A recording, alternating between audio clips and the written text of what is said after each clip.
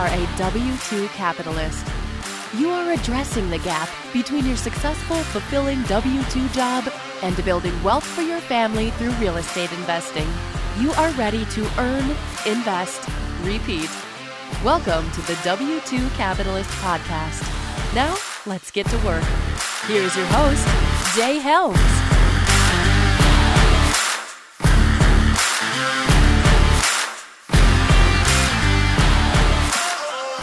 What's up, everybody? My name is Jay Helms, and I'm the founder and podcast of this movement known as the W-2 Capitalist.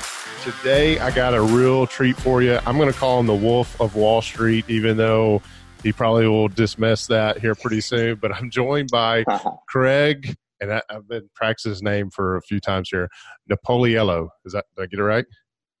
Perfect. Yeah. Perfect. Awesome. So nailed it. You reached out. I think it was through email, right? You found the W-2 Capitalist website, and you're like, look, man, I got a story that can resonate with your audience. And we were just talking about, hey, you don't have anything to promote. You definitely would have people connect with you if they want to learn more, but you just want to come on and tell your story, right? So, and we were just chatting a little bit before I hit the record button. And the reason I made the Wolf on Wall Street remark was you were actually a day trader. Is that fair to say? On Wall Street. I was a trader. Yes. Okay. I was a trader. So what's the difference between a day trader and just a trader? I think a day trader sort of, suggests that someone that's in and out of positions all day long intraday, versus someone who's taking risk over longer time horizons. I got you. So, as you can tell, I don't do a whole lot with stocks. Very, very little. And we were just talking about how are you out of all the stocks now, or you're rotating those assets out? Is that what you were talking about? Yes. So I don't, as far as any capital that I have, control of, it's, vested that I can work with. I don't have one penny in any public, stocks or bonds at this point. That is crazy. I expected you, would come on here. You're like, people talk about getting diversified and, hey, you can have money in real estate, but you better have money in somebody else. And here you are, and you spent, was it 11 years trading? I spent 11 years, in finance and as a trader. And now and I don't want to say secrets, but because the SEC would probably look down upon that, right? But there are tips and tricks that you've probably learned along the way where you could be an extremely successful stockbroker, right? If it's correct me if I'm wrong. I don't know if that's the right label or not. But here's a guy who spent 11 years in the stock world and has $0 that you control in stocks, and what money you do have control of, you're moving into real estate assets. Is that a fair summary? Yeah, I was in the financial markets for 11 years, so I'd say that my general knowledge of markets and investments, is more than I'd say the average person, just because of my professional experience and yeah.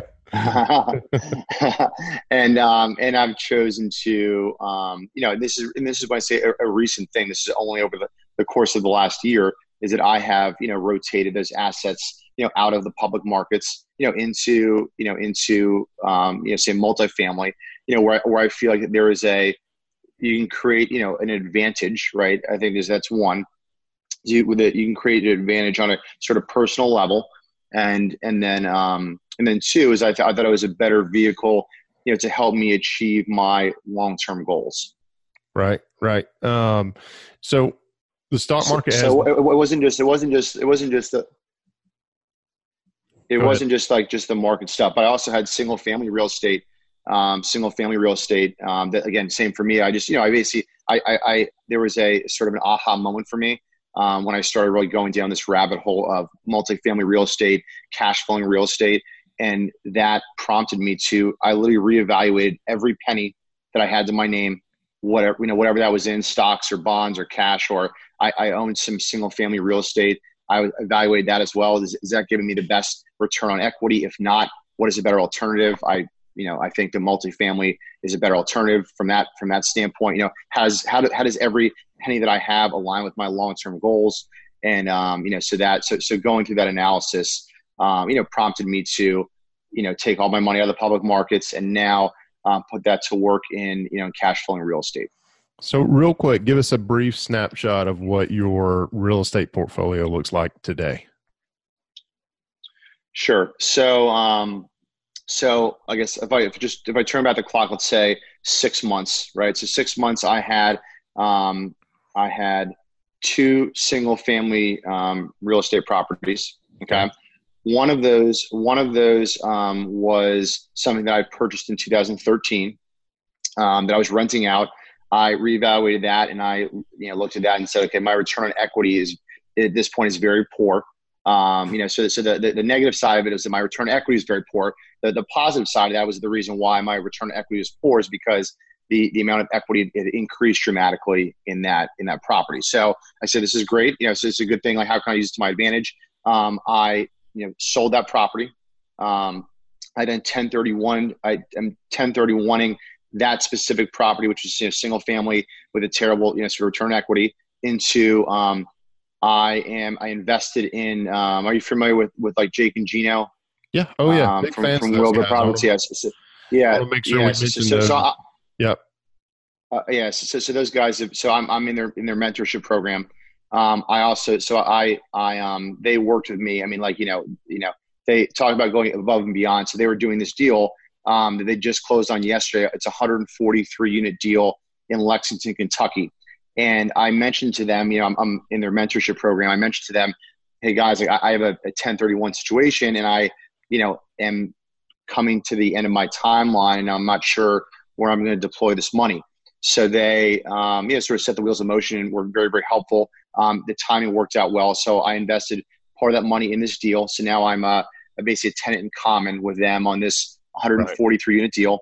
And then I, as luck would have it, I went from, 0 opportunities and to now Jake and Gino found out one for me to be involved in. And then another, a building came up with 22 units in the market where I'm invested. So that was a sort of a long-winded response. Whereas, 6 months ago, I had 0 multifamily real estate exposure. Come mid-September, I will have 53 units, either on my own or some of them are with a friend of mine. And then I'll be a 13% owner in this deal that Jake and Gino just did in Lexington, Kentucky.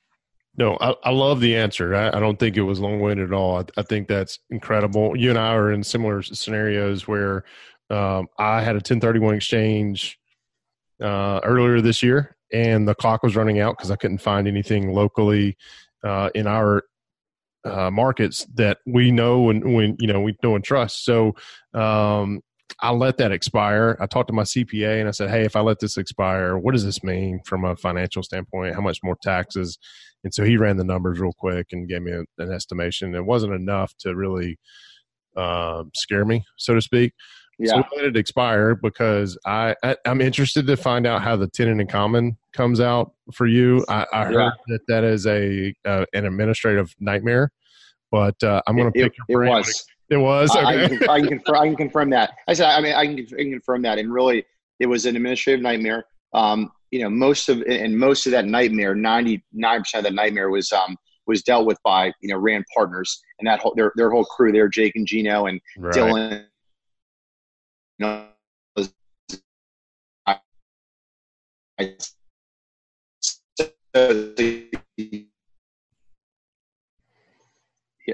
Yeah, Jay. So I can confirm that the tenant in common structure, was very complicated, and there was a tremendous amount of administrative work. Lucky for me, Rand Partners and Jake and Gino and Dylan,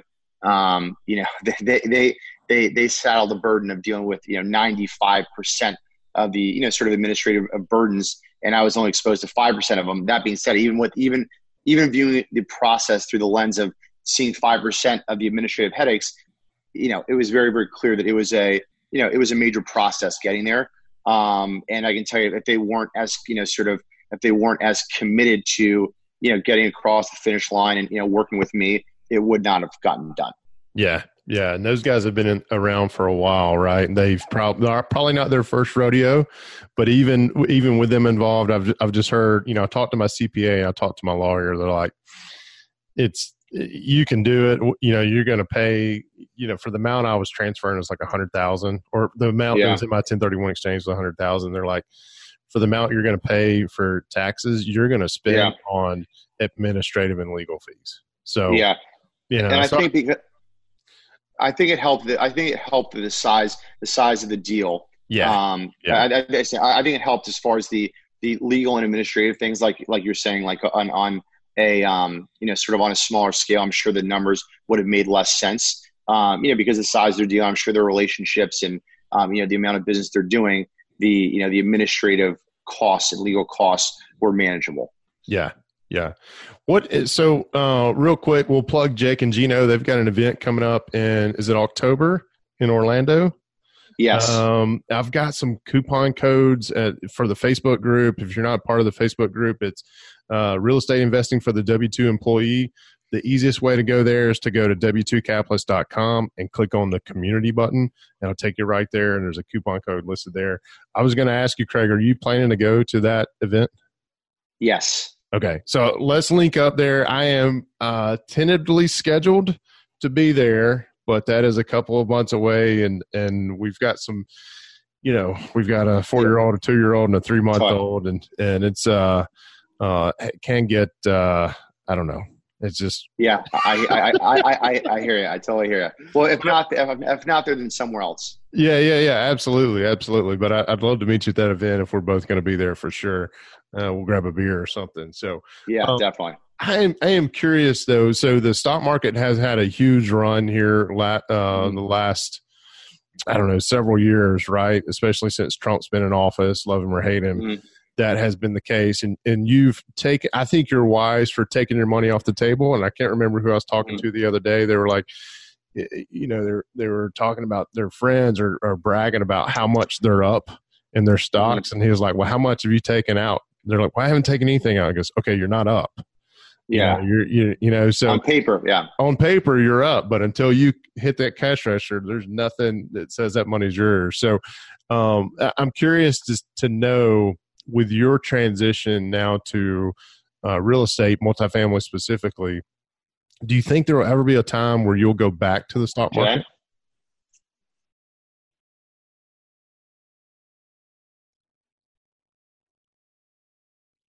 Jay? Yes, sir. Oh, sorry. Okay. You're back. Yep. Do you think there will ever be a time where you'll go back to the stock market and put some money into it? I would say at this point, I would say unlikely. And again, this is not me attempting it like, okay, I think the market is overvalued here, or, it really has nothing to do with that at all. Right. It's not, I hope for America, the stock market goes up, 20% or, but I feel like I have more control in my money, and I feel very confident in building a model that will create more value for me outside of the market. Right. Yeah. No, I agree with you. The stocks that I play may have like 5,000 in the stock market. It's enough. It's when I get that gambling itch, then I'll go mess around with the stocks. Right. And that's kind of how I look at it, which is bad. And I hope my wife doesn't hear this, because she'll get on to me for that. But you mentioned something earlier too. You had this aha moment where you're like, what the hell have I been doing? I'm moving everything into real estate, multifamily real estate. What was that aha moment, or what triggered that aha moment for you? So my soon-to-be sister-in-law, she pointed out to me that she was listening to a podcast called Bigger Pockets. Yeah. So I started, which I'm sure everyone is familiar with. So I started sort of listening to their material and sort of going down this rabbit hole. I mean, just started, sort of consuming information about, the specific sort of niche in the market, through their podcast. And of course, I sort of broadened my horizons, listening to other podcasts and books and all these different types of things. And I, just sort of, in really learning about this, so I've been interested in real estate for my entire adult life. And I've some of the things that people discuss when, approaching and, investing in real estate. I had done them my entire adult life. And I bought, single family homes and bid on different single family homes in different markets. And, I was doing things like market research. I'd go to a city like, Nashville or Austin, Texas. I used to own a condo in Austin, Texas. Basically go to market, start looking at Zillow and Trulia and pricing and really getting an understanding for the market dynamics of that market and the metrics and the growth opportunities, all those things that, people say is a important first step. I mean, I was doing these things, prior to me sort of having any sort of organized strategy, right? Yeah. So I knew that I was interested in real estate. Then when I started, listening to Bigger Pockets and other podcasts, I, sort of recognized in what they were saying, this is a real strategy, right? So yeah. What I've been doing prior to that on the single family front, was just sort of me having a hobby, right? Yeah. Which that isn't, I mean, a hobby is not something you can sort of bet your financial future on. Right. When I sort of started listening to, through the podcasts and books and all the stuff I started consuming, I started, again, recognizing strategies and patterns and things that I felt comfortable. Like, if I devote the time and resource to deploying, some of these strategies I'm listening to, this is going to get me to where I want to be definitively. I feel that's another thing as well, is that I feel, my as far as say investing in the stock market or the bond market or other sort of public markets, I just, even from someone who was in the markets for 11 years, I don't feel like I have any advantage, right? I mean, so yes, I could turn over, my money to a Merrill Lynch or Morgan Stanley wealth manager and have them apply their asset allocation strategy. But I mean, that means that I'm sitting here really, I myself am, creating sort of zero alpha for my capital, right? Yeah. So I saw this as an opportunity when I was, sort of listening to these things, and you just start seeing discernible trends and themes across, when you listen to you speak, and you listen to Jake and Gino speak, and the guys in the Bigger Pockets, right? You can start picking out discernible trends and patterns that, that make sense, right? So I started so in multifamily, and that's the beautiful thing about real estate is that there are so many paths, right? So you can really tailor it to sort of your personal goals and, your personal goals, right? So, yep. So for me, the multifamily thing and sort of cash flowing real estate is what made the most sense for me. And then, and then using my assets and my W-2 income to, to bridge the gap between sort of where I am now and then me playing a hand in turning that into the end goal. Right. Well, first off, I want to thank you for including me in the same sentence as Jake and Gino in Bigger Pockets. That's a huge. I don't think I'm worthy, but I appreciate that. We love those. Bigger Pockets is where it helped me get my start as well. It's where I got started. And I'll also mention that Wheelbarrow Profits, which is Jake and Gino's podcast, is a hugely not transformational is a word that does happen, but influential is what I was trying to think of. So definitely we'll put links to those guys in the show notes as well. So you mentioned something earlier, return on equity. Is that the same thing as cash on cash return?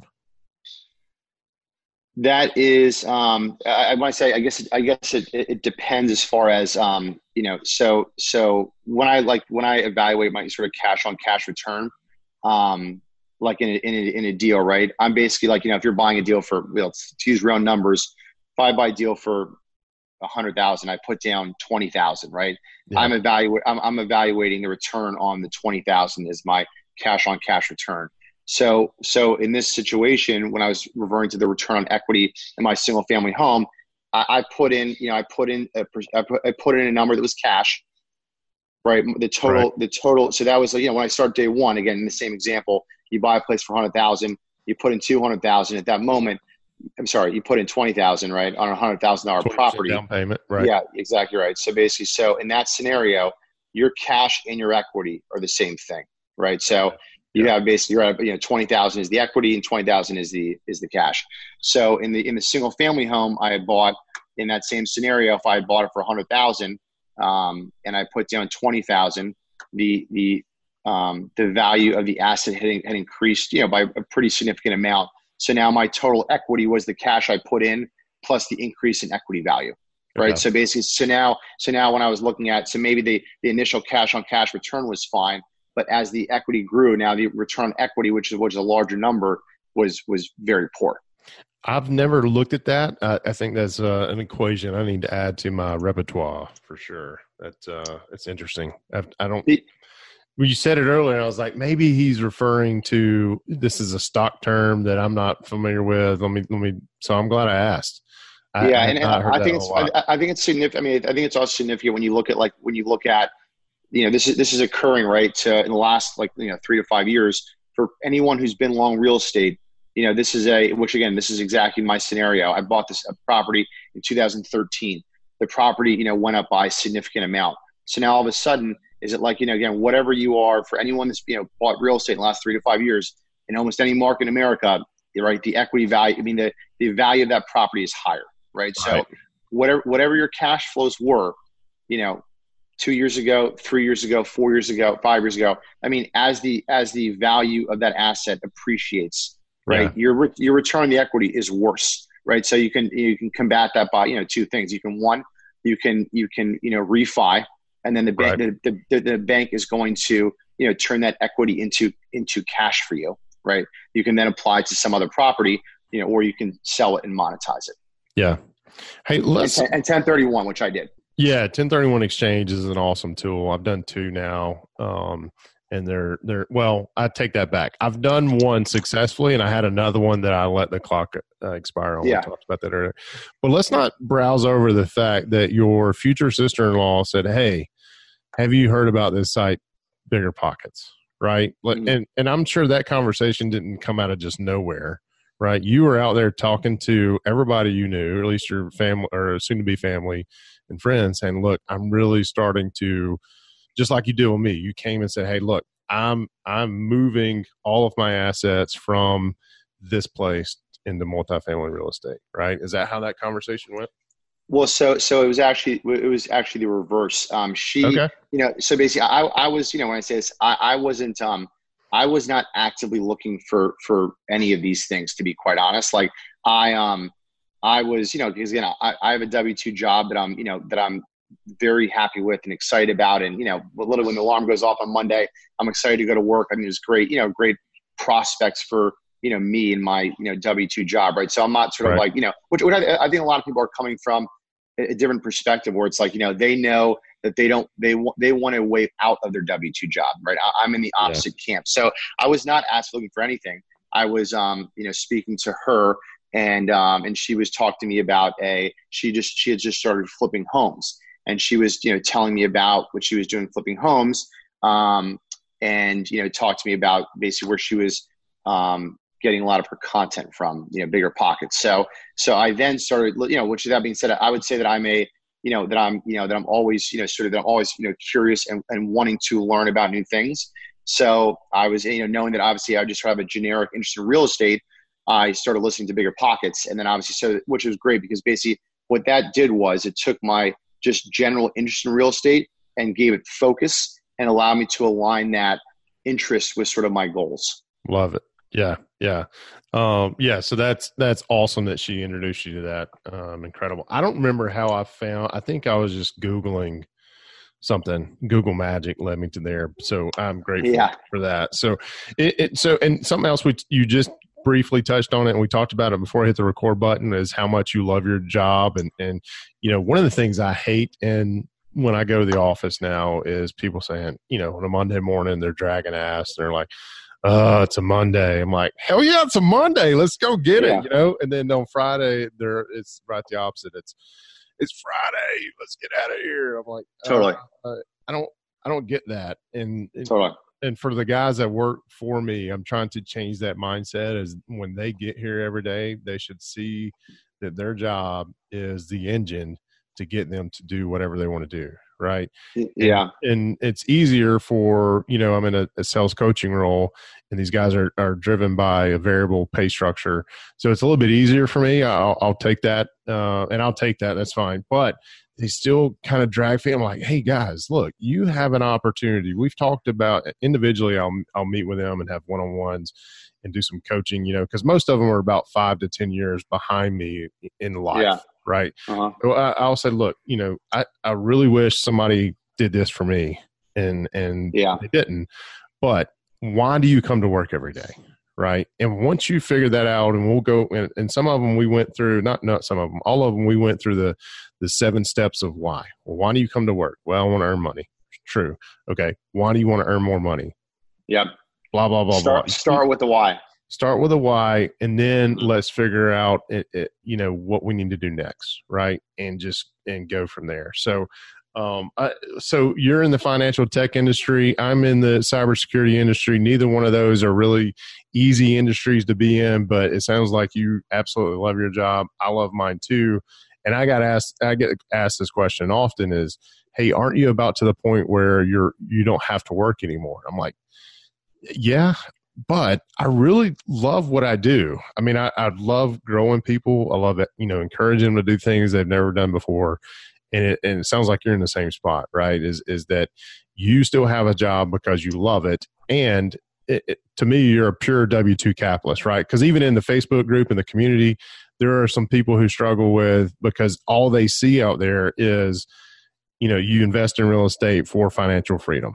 Well, that's true, but you don't necessarily have to, right? And you and I are both getting to the point where we're going to be able to eventually one day, if it comes out that, hey, I don't want to do this anymore, I just want to go focus on family full time, or go, sell the world, whatever, we can, right? The point is to get there, right? So yeah, it's never, I couldn't agree more. And we spoke at this, I know, before the recording, but it's actually interesting because, probably the most, widely, whatever, recognized or, quoted book in this genre is Rich Dad, Poor Dad. And he, in that book, he doesn't demonize, W-2 income, right? I mean, I think he cites that as like, he stayed in his W-2 job for a long time, right? Because he was using that to sort of, to fuel the growth of his other, passive income stream. Yep. Fuel the growth. I love it. I love it. I probably need to, so Rich Dad, Poor Dad, it's weird. I think, either I found Bigger Pockets, I got turned on that book, or I found that book and got turned on to Bigger Pockets, one of the other two. But it all happened. We were about 6 months pregnant with our first son, and our first child. And that had such a paradigm shift for me in the way that I think about making money and building wealth. And, I kind of, there were a lot of things going on that year for us. We recently had gotten married the year before. The company that I had been a principal at got acquired, and we were about to have a baby. So, the trifecta really, okay, what's going on here? And it really just allowed me to pause and kind of think about, okay, been doing this now for, 10 years or so, the W-2 only aspect. Let's look at this in a different way. And that book was hugely transformational. But you pointed out something that I haven't heard anybody else say. And it also encourages me that I think I probably need to go back and read that again or listen to it again, because it's been about 5 years since I've heard it the first time. Yeah, that book had a huge impact. Yeah, no, it did. That book had a huge impact on me as well. And there's just so many valuable lessons in there that led to sort of action steps for me as well. I remember he talks about the way he talks about taxes in that book. Yeah.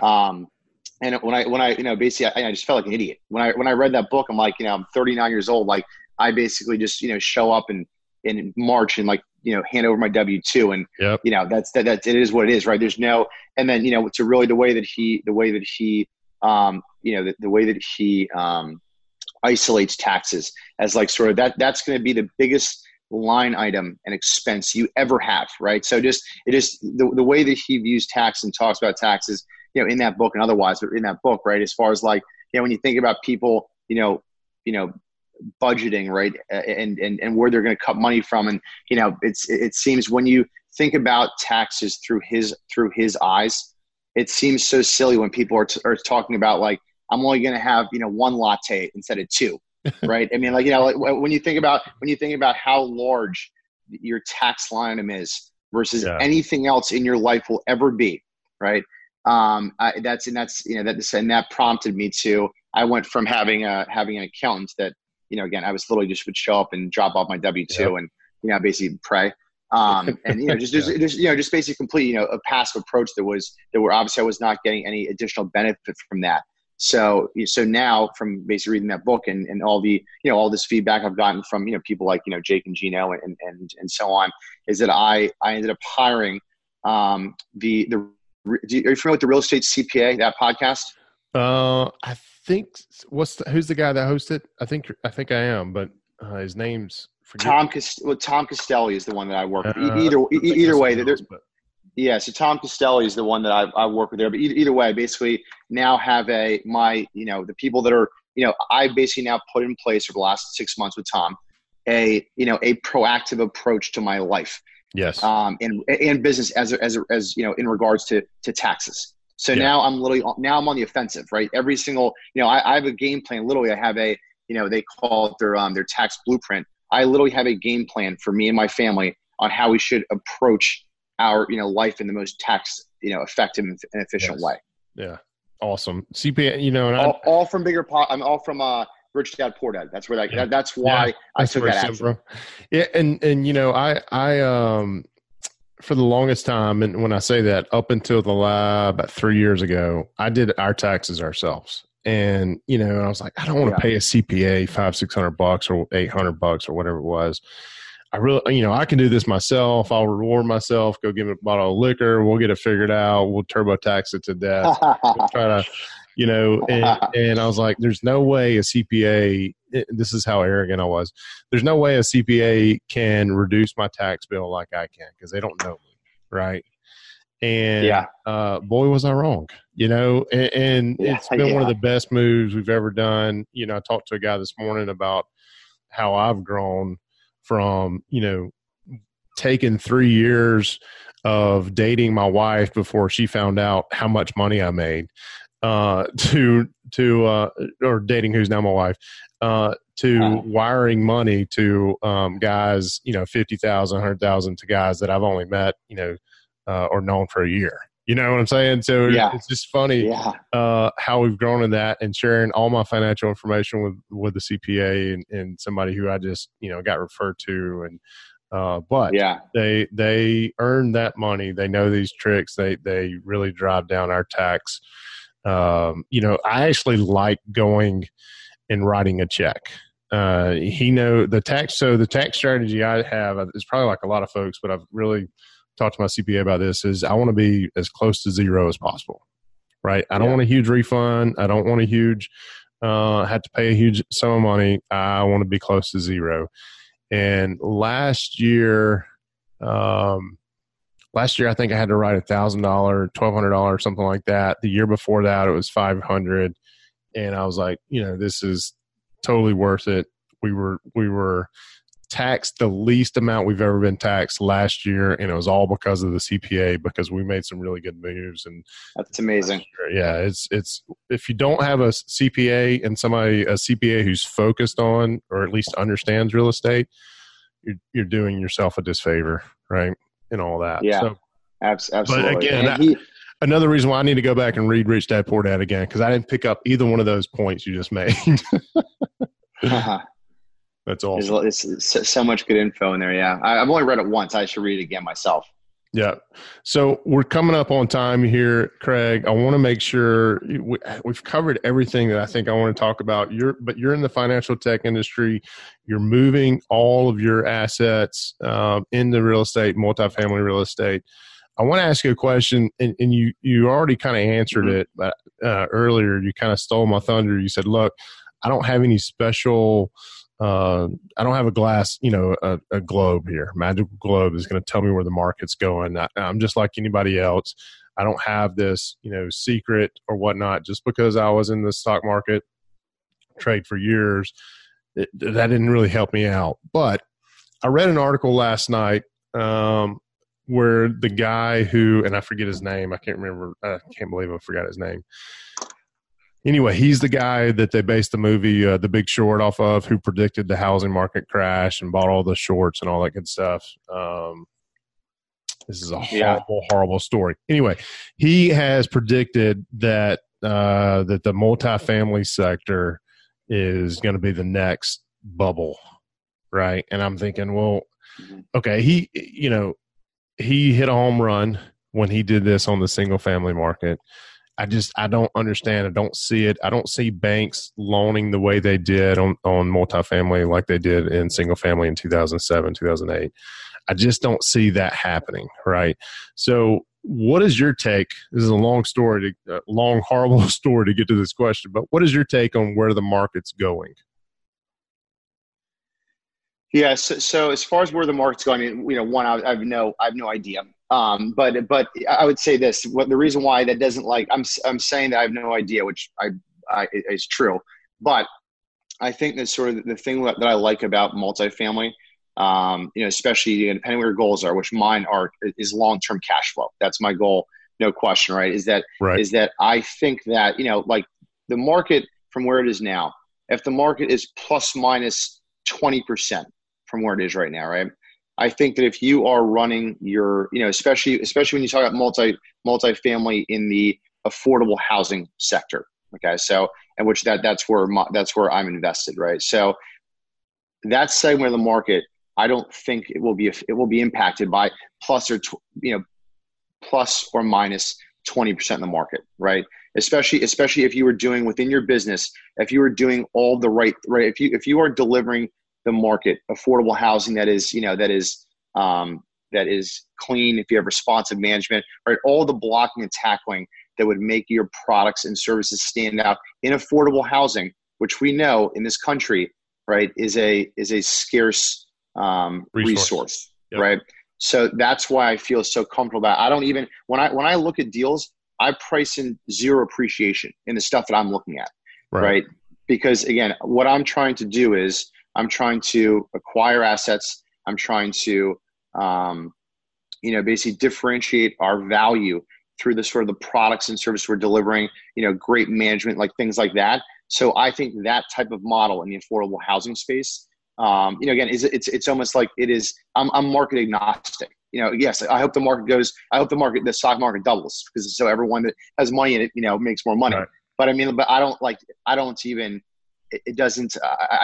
that if you are sitting around, first of all, if you're sitting on the sidelines, you're like, you know what, I'm going to hold off. I think the market's going down, or I think the market's going up from here. The reality is people don't know, right? So even that guy, let's say that guy's right, the market is going to have some monster backup.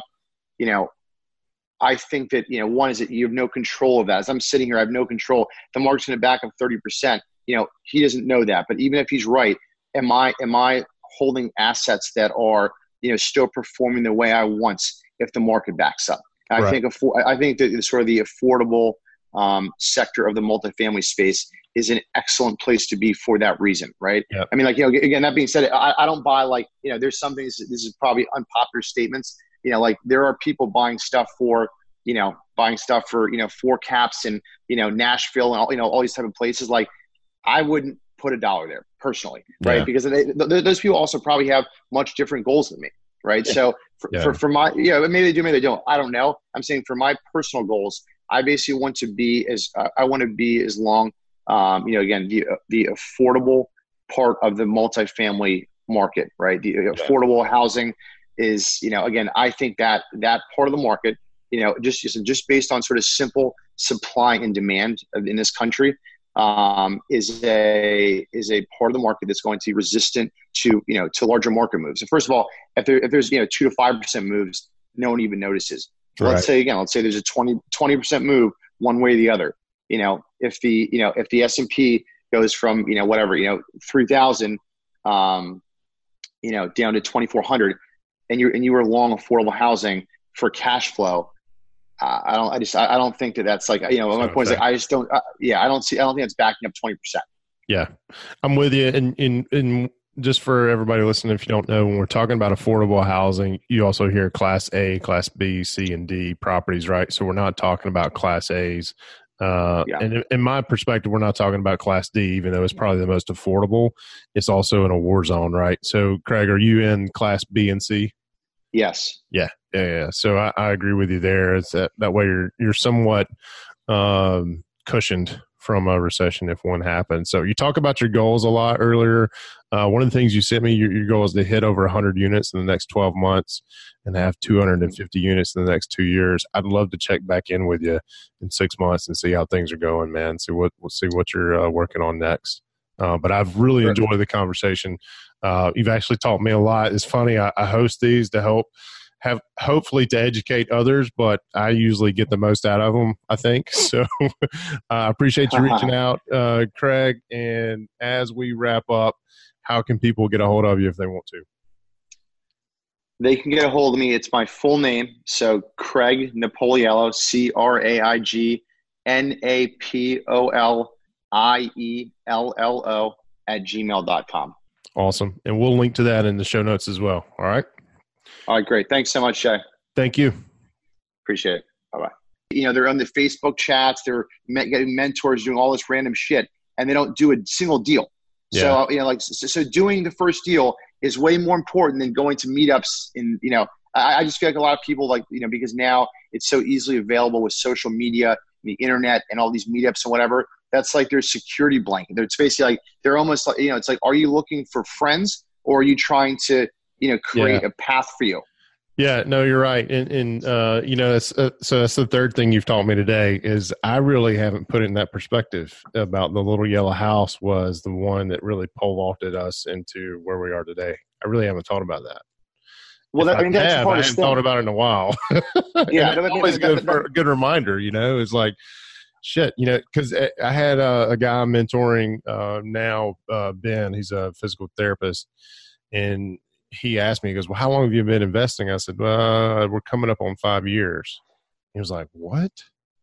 You haven't been doing this more than 5 years? I was like, no. I can always equate it back to our son, because we closed on that little yellow house. It was our first real true rental property when he was 3 weeks old. So, it's only been we're coming up on 5 years. So that's it's amazing how much you can do by, just taking the next step, taking a little bit of action at a time, getting off the sidelines and get going after it.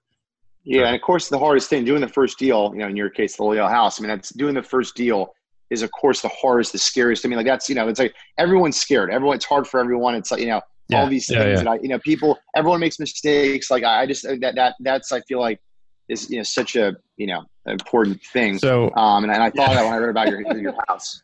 No, and that's perfect, because I'm sitting here thinking, when we bought that little yellow house, okay, we bought it for $22,000, right? Yeah. And we went to it, I think, twice to look at it, to make sure we had a home inspection. We're trying to negotiate it down a little bit further. Of course, there's a foreclosure. Bank's not really going to do anything. So we went from spending $22,000, and in this month alone, I've wired out close to $100,000 without ever seeing the property or ever seeing prices. And I'm like, so it's a good reminder that in 5 years, where it went from here's our comfort level to here's our comfort level, and it's incredible. So that's a great point that you made there, and it all happened because we took action on the little yellow house. That's true. Yeah. That's true. Yeah, Thank you for that reminder, man. That's awesome. I really appreciate you having me on the show and spending the time. I think this is awesome. I don't want to say it on the air, but I'm not positive that I can make the Jake and Gino's event either. So I'm not sure myself. If I go though, as soon as I decide for sure, I will definitely let you know. Yeah, hit me up. Let me know. We'll figure it out. Hopefully, I can go. We're trying to figure that out. It's just we're just trying to figure that out. A lot of balls in the air. I know. It's not expensive to go from a ticket or a flight perspective or hotel. It's just having the time, I think Totally. it's a weekend, right? So yeah, it's a weekend. It's one of those things where I know it's going to pay huge dividends if I go. I just got to Totally. make sure, there's nothing going on around here. Totally. But yeah, if we're both there, let's link up for sure. Let's get beers.